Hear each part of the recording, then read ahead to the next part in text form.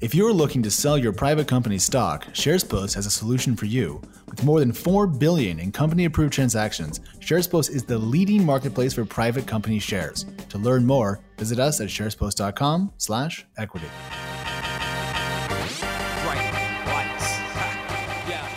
Hello and welcome back to Equity, TechCrunch's venture capital focused podcast. My co-host Alex is getting married this weekend, so he's not with us today, unfortunately. But we've got TechCrunch editor Danny Crichton on the line. Danny, how are you? Things are good. Good to be here, Kate. So you're joining us from New York right now. I'm in San Francisco. We're doing a little bit of a remote recording. And just before we started taping, we got some news, which is always my favorite when news breaks right before we start recording. And this is some Slack news. Danny, do you want to tell us what we heard from Slack? Yeah, absolutely. So, for context, we've been waiting for kind of the Slack direct listing, I guess, for almost years now. I mean, Slack has kind of been talking about it. The S1 was filed a couple of weeks ago, and we found out 5 minutes before this taping that Slack is going to go out at $26 a share. So, the expectation up until this point is that it was going to be valued at around $17 billion, and it looks like the price it sort of matches that. So, at least for Slack going public, it looks like the direct listing is at least ready to be a success. And I guess you'll know this as you hear this episode. We've talked about Slack's direct listing a lot on this podcast. We've written about it a lot at TechCrunch. It's a really big deal for a lot of reasons. First and foremost, Slack is a product used all over the world. Of course, all of us use it here at TechCrunch. It's very popular. It's a well-known product, and it's raised hundreds of millions of dollars at a large valuation, I think, of about $7 billion. So it's a big deal on that front. Secondly, it's only the second very mainstream direct listing to ever be completed following Spotify's direct listing last year. I don't know, Danny, do you remember much about how Spotify's direct listing went, at least initially?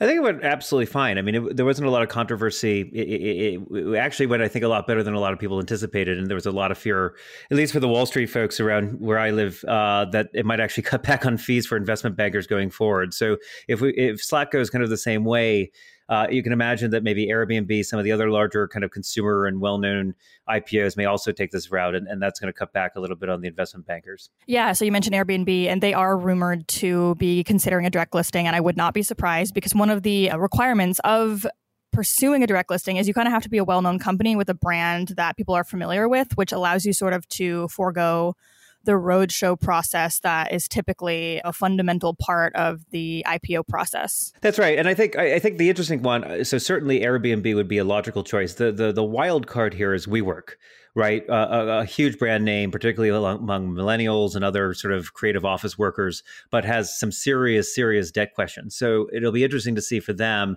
do they approach the big institutionals with sort of a good financial story, or are they going to approach sort of the retail investor and say, hey, we're WeWork, we're one of the largest landlords in the world, you should be a part of this team? Yeah, I mean, I personally hope that WeWork just goes about it in the traditional sense and doesn't try to pursue a direct listing. I think that they should have to kind of answer all the questions that comes with completing a traditional IPO and have to do the roadshow process. I think one of the interesting things we're going to have to look at as Slack is, in the context of a lot of the other tech IPOs this year. So we had Uber, we had Lyft, which have not performed very well.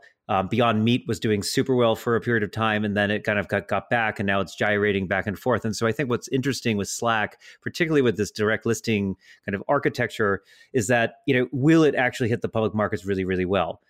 Will people kind of buy those shares, or will they kind of collapse after the first couple of days? Because that's going to set the tone for a lot of the other IPOs waiting in the wings in the coming year.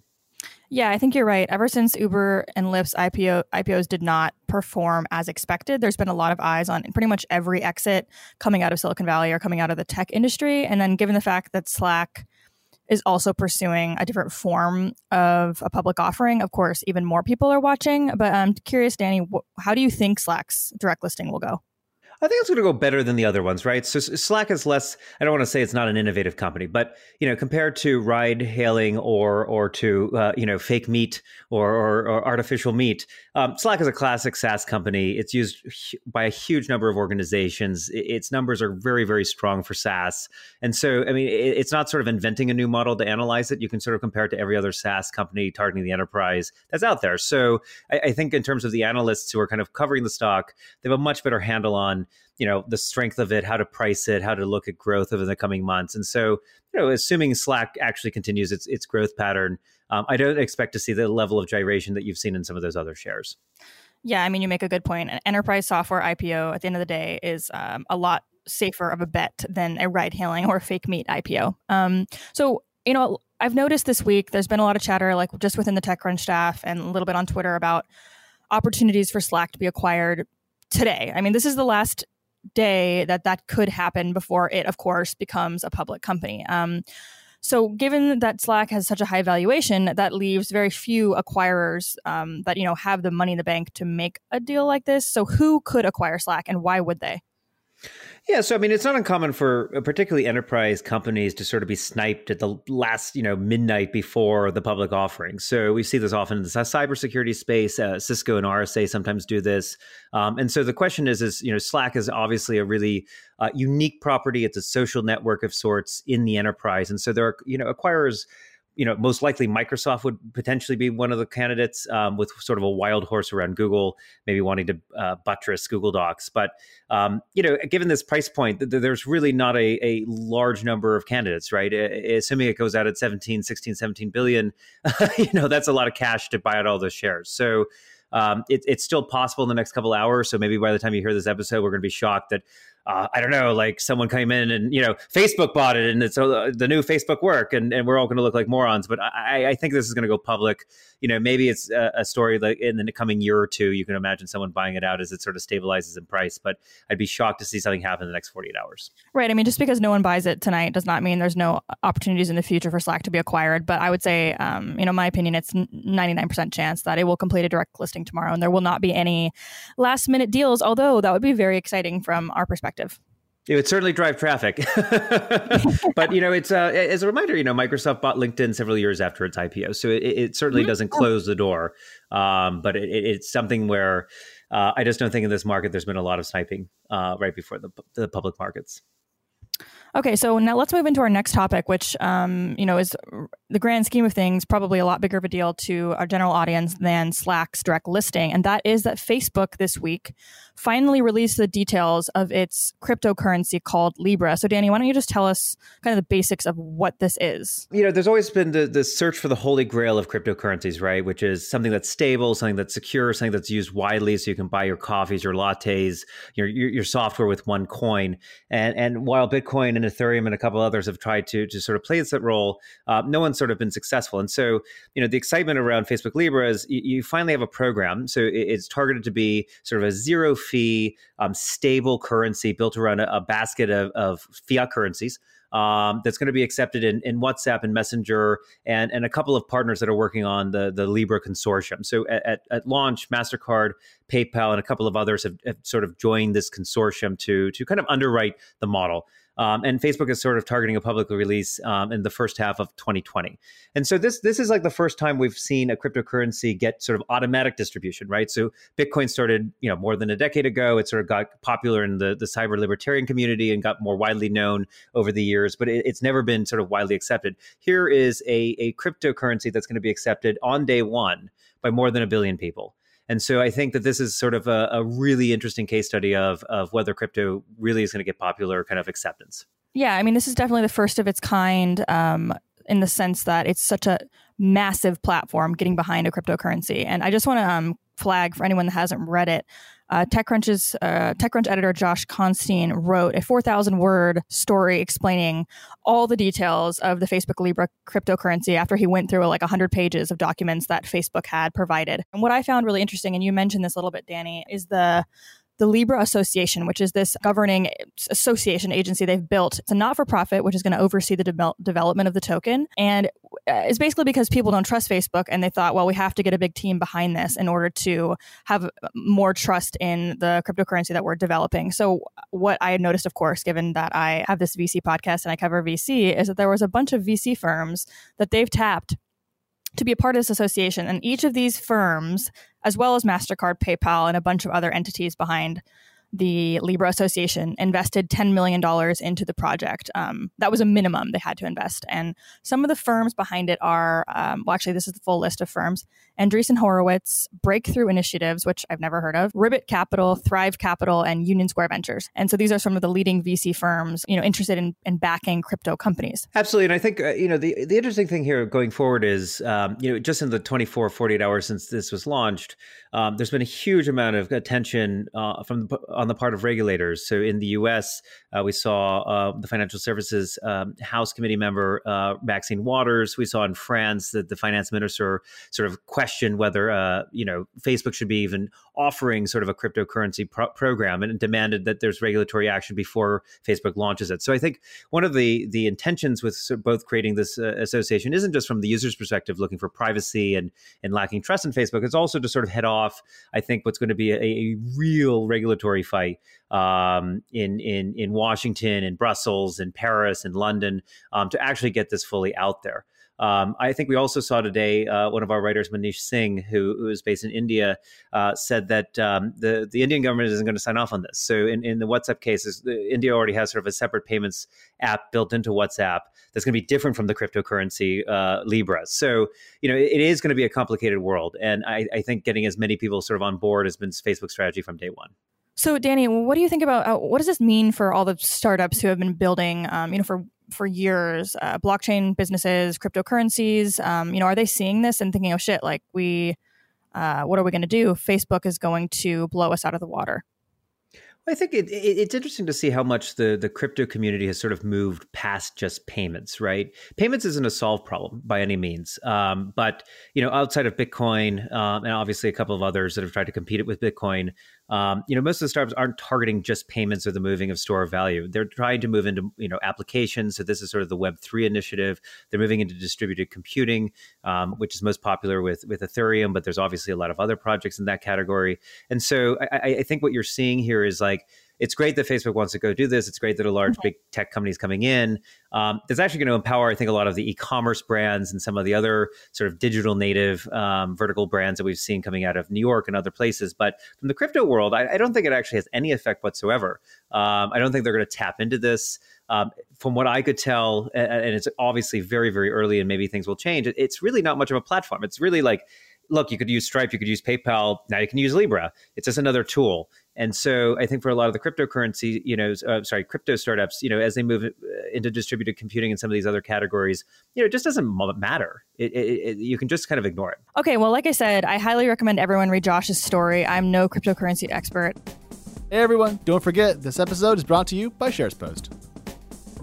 The next topic we have, I'm by far more of an expert on, and that is scooter startups. I heard this week from a source that Lime was, out back on Sand Hill Road, so to speak, raising its Series E round. So Lime raised a Series D not too long ago that valued it at $2.4 billion. Now, just months later, it needs more money. So Lime and Bird are spending a lot of money on hardware because scooters are expensive, and they've been iterating on their scooters to develop, stronger ones that in theory last longer. It's costly to do that, and they need to keep raising hundreds and hundreds of millions of dollars. Well, I think the burn rate for a lot of these scooters has just been out of control, right? So early on, when the numbers were early, it was a big idea. Obviously, it's a huge, huge market. I think VCs were willing to look at this and say, hey, go take $100 million, go for it, take a look, see what we can get, see what data shows. Can you build out a network of people who recharge these scooters? But now that I think that reality is setting in, it's been another year. There's more data. The regulators in San Francisco, LA, and other cities around the world have sort of taken a look and are sort of controlling the market much more than they were before. The reality is you can't kind of ignore the spreadsheet anymore, right? And so I think when Lime and a bunch of others are sort of fundraising, it's hard to say, hey, our last valuation was this based on kind of really aspirational kind of numbers for the company. And our actual numbers are very different. And VCs just can't ignore that anymore. So I think it's, there's sort of two options. You either kind of devalue the company and kind of reset. You collapse because you don't want to fundraise. You try to find another source of capital that's willing to kind of keep going. But I think it's always a tough spot to be in right now. So it's not surprising to hear that we're hearing them all over the place. Right. So from what I heard, Lime's having a hard time raising because they do want to have, they want to see a nice valuation step up, of course. And VC, say they want to raise at $3 billion now, and they last raised at $2.4 billion. Of course, the VC is going to be like, okay, well, how can you justify that valuation? And they've only had a few months. There's only been a few months in between those raises. How much could they have improved their metrics in such a short time? And it really begs the question, will Lime and Bird even be able to close additional rounds? And if they don't, what's going to happen to these companies, which are the largest scooter players in the US? That's right. And I think there's also this sort of macro effect of Uber and Lyft going public, right? So, the two biggest transportation networks out there, who, by the way, don't even need to buy hardware, right? Who have actually, in some ways, much better economics than the scooter companies, just went public and got kind of hit pretty hard by public market investors. And so, at this stage, the VCs are starting to look at the public markets and say, okay, if we invest at 3 or 4 billion, what's sort of the storyline that gets us to a nice return in the public markets in a couple of years? And I just don't think that storyline is as easy. There's been compression at the top. There's kind of compression from the numbers from the companies on the bottom. That's a really tough place to be. And so, how do you go forward from there? Yeah, I think you're right, too. You mentioned the Uber and Lyft IPO having, a big impact on this. And I think that's actually relatively understated, the role that those IPOs might have had on Bird and Lime's fundraising plans. And I've heard from investors that I think Lime, I'm sure Lime and Bird, but in this case, I just heard about Lime, was really counting on those IPOs performing well. And actually, a lot of us did think that they were going to go a lot smoother than they did. And had they had these really massively successful floats, given that they're both, they're all leaders in the mobility space, it would have only assisted Lime and Bird as they went out and fundraise. And now that that's not happening, I think we can all assume it's just going to be really tough. And I would not be surprised if we either see flat valuations coming out of their next rounds, or we even see kind of what you said, sort of a repricing event. Again, as you move from the early stage investors who don't pay any attention or very little attention to the public markets, just as you're talking to the people who kind of care what the public markets think, you have this horrifically bad news. So, look, that's not to say we just saw in New York here the launch of a new scooter company, Revel. Their scooters just randomly started showing up in front of my house. There's obviously internationally a lot of other interesting new scooter companies coming out in Taiwan and India, which I was just looking at in the last week. So I do think that a lot of people are still attempting to target this market. The question is Lime might have been the first to the market. But are they the ones who actually are going to be able to own it? And that's going to be the story that you're going to be able to write in the next 6 months or not. I completely forgot, but I heard that New York has legalized scooters or is on the way to legalizing scooters. So you said there actually are some on the road there now? There are some on the road, and you can download the Revel app. You sign up right on the spot, and then you can take it to go. I have to say, the very first weekend that I saw them here, I was nearly run over by someone who clearly did not know how to ride a scooter. So, the experience of living in SF has now come to New York. New York does not seem like the right place for scooters, so I wish you guys luck, but that just seems like a nightmare. People are very afraid to drive with New York drivers on the road, so they come onto the sidewalks. And the Revel scooters, anyway, are quite powerful. They can cruise at like 25, 30 miles an hour from what I could see. So you got pedestrians and kids in strollers and a madman who just figured out that his app suddenly allows him to drive like a wild card all over the sidewalks. So we'll see how that all works out in the next couple of weeks. Well, we've talked enough about scooters on this podcast, so let's move on. Another story that I wrote this week was about the co-founder of Plaid, which is a financial services startup, stepping down. So I think this is interesting for a number of reasons, because Plaid is growing extremely fast. It's one of the fastest growing startups in Silicon Valley right now. It's getting a lot of attention. It has a lot of wind at its sails. Kind of begs the question, why would the co-founder and CTO, his name is William Hockey, why would he decide now is the time to leave? And I think the obvious kind of answer there is that the company sort of outgrew him. That's not the story that they're saying. And he said he'd been planning to leave for a long time. But we recently saw this happen with Lime, actually, a company we were just talking about. The co-founder and CEO of Lime stepped down, to, quote unquote, to focus on R&D and company culture. And then a more experienced co-founder stepped in and took the lead. So I'm kind of curious, Danny, what your thoughts are on this and what you think when you see a co-founder step down just as a company is reaching new heights. Well, it's always a complex set of variables, right? So in some cases, the role does kind of move far ahead of the capabilities of the person who's holding it, right? So you start as CTO as a team of 3. Suddenly your engineering team is several hundred. Some people can't scale. Some people don't want to scale, right? So you really love that early stage team. You love being on an R&D. And so you want to run a little skunkworks. And then when it becomes a big company, it's all meetings, right? And not everyone enjoys that. In some cases, and this is really challenging from the VC side, is, after 4 or 6 years, the founders have vested, right? They own their shares. They have all the financials that they're ever going to have. And while founders certainly, I think, are always in love with their companies and want them to do super well, there is sort of this, well, why am I sticking around not moving on to another project? Like I have mine. I own all the shares I'm going to own. Maybe I'm being pushed out. Maybe there's a disagreement on how the future direction of the company is. And it's like, well, fine, I'm just going to leave, right? I'm going to hold on to my percentage points. So I think there's always sort of a couple of different dynamics. But, I don't think it's easy to see if you don't really know the players exactly what is taking place. Right. And from my reporting on Plaid just in the past, and then kind of with this story, is William Hockey was really well liked and as far as I know, a great CTO. So I don't think he was forced out, but I do think it does happen a lot. And what people probably don't realize is how much control VCs can have in making personnel decisions like this. So Plaid has raised a lot of money. They just raised $250 million it was like around a $2.5-3 billion valuation. They had Mary Meeker join their board. So like I said, this is a company people are watching. You may not have heard of it because it is kind of, it's a behind the scenes company that essentially powers third-party financial apps like Venmo. So it's not something like Slack that you are using or that that you're using on a day-to-day basis, though you probably are. But yeah, anyways, the point being is that this does happen a lot. Often co-founders are forced out. And I think it's kind of an interesting thing that goes on behind the scenes in Silicon Valley with startups. Absolutely. And I think one of the interesting things here as well is, obviously the focus is oftentimes on the CEO, right? And as much as VCs often talk about how, we want to protect the CEOs, we want CEOs to grow, the reality is a huge number of founders are pushed out, particularly if they're CEO. They're upgraded in the enterprise case. And oftentimes that's for their own benefit, right? I mean, they own shares as much as anyone else. And so if you can pull in, a multi-time, extremely experienced exec to take over the company, that can work out really well. It's rarer from my perspective, though, to see a CTO get pushed out. Mostly because the VCs, the board is usually focused on sales numbers, are usually focused on, the growth of the company. And that's all kind of under the CEO label.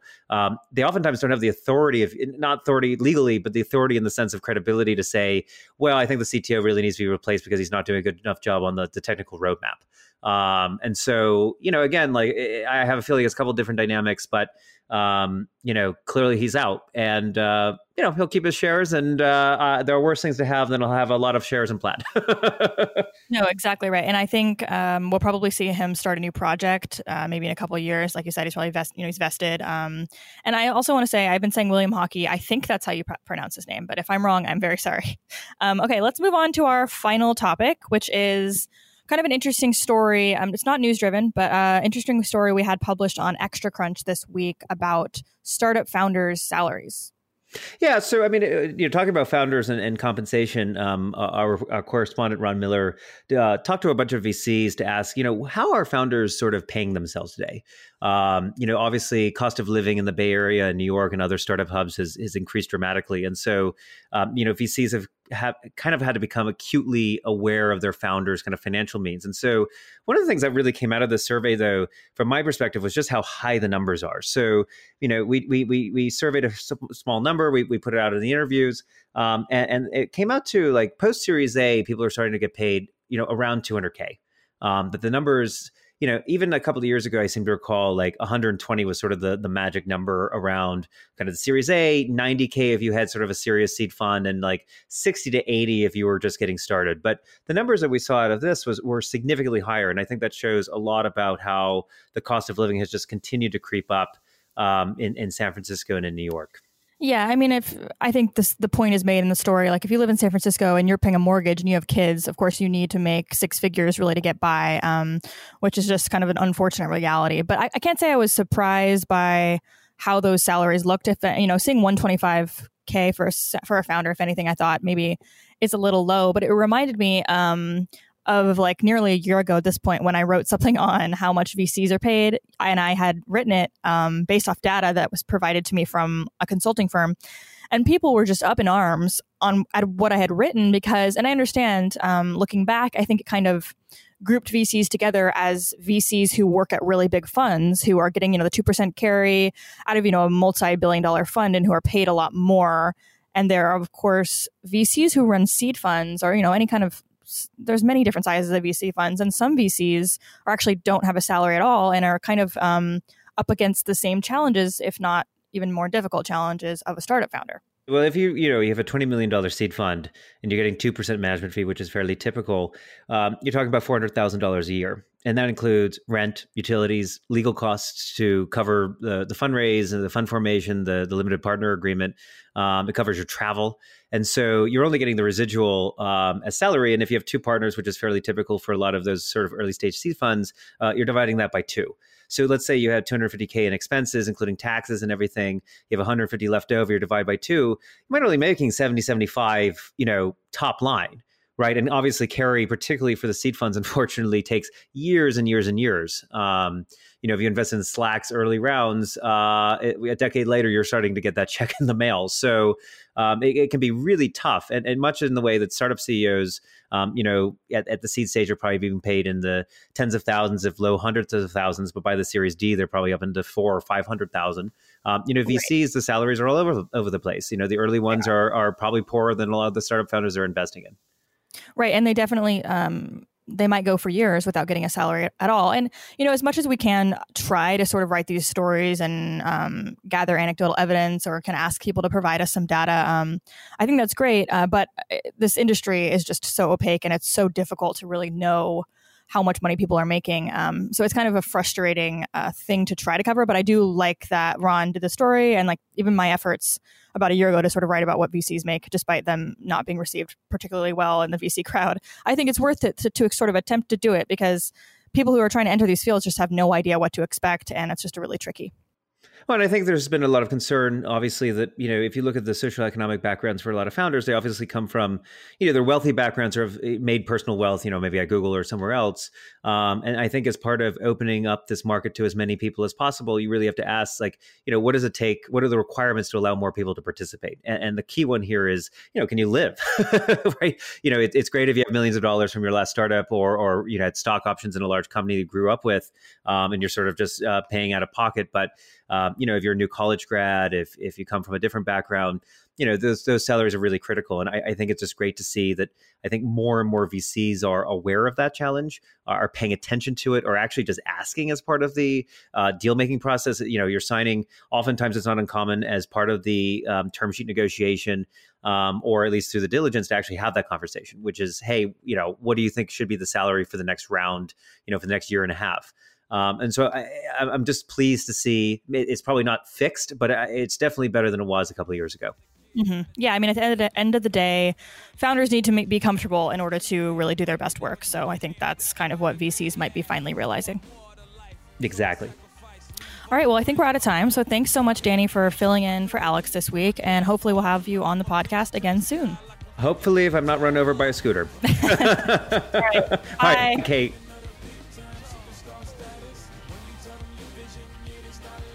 All right, everybody, thank you for listening, and a big thank you to our producer, Christopher Gates, our executive producer, Henry Pickavet, and we will see you all right here next week.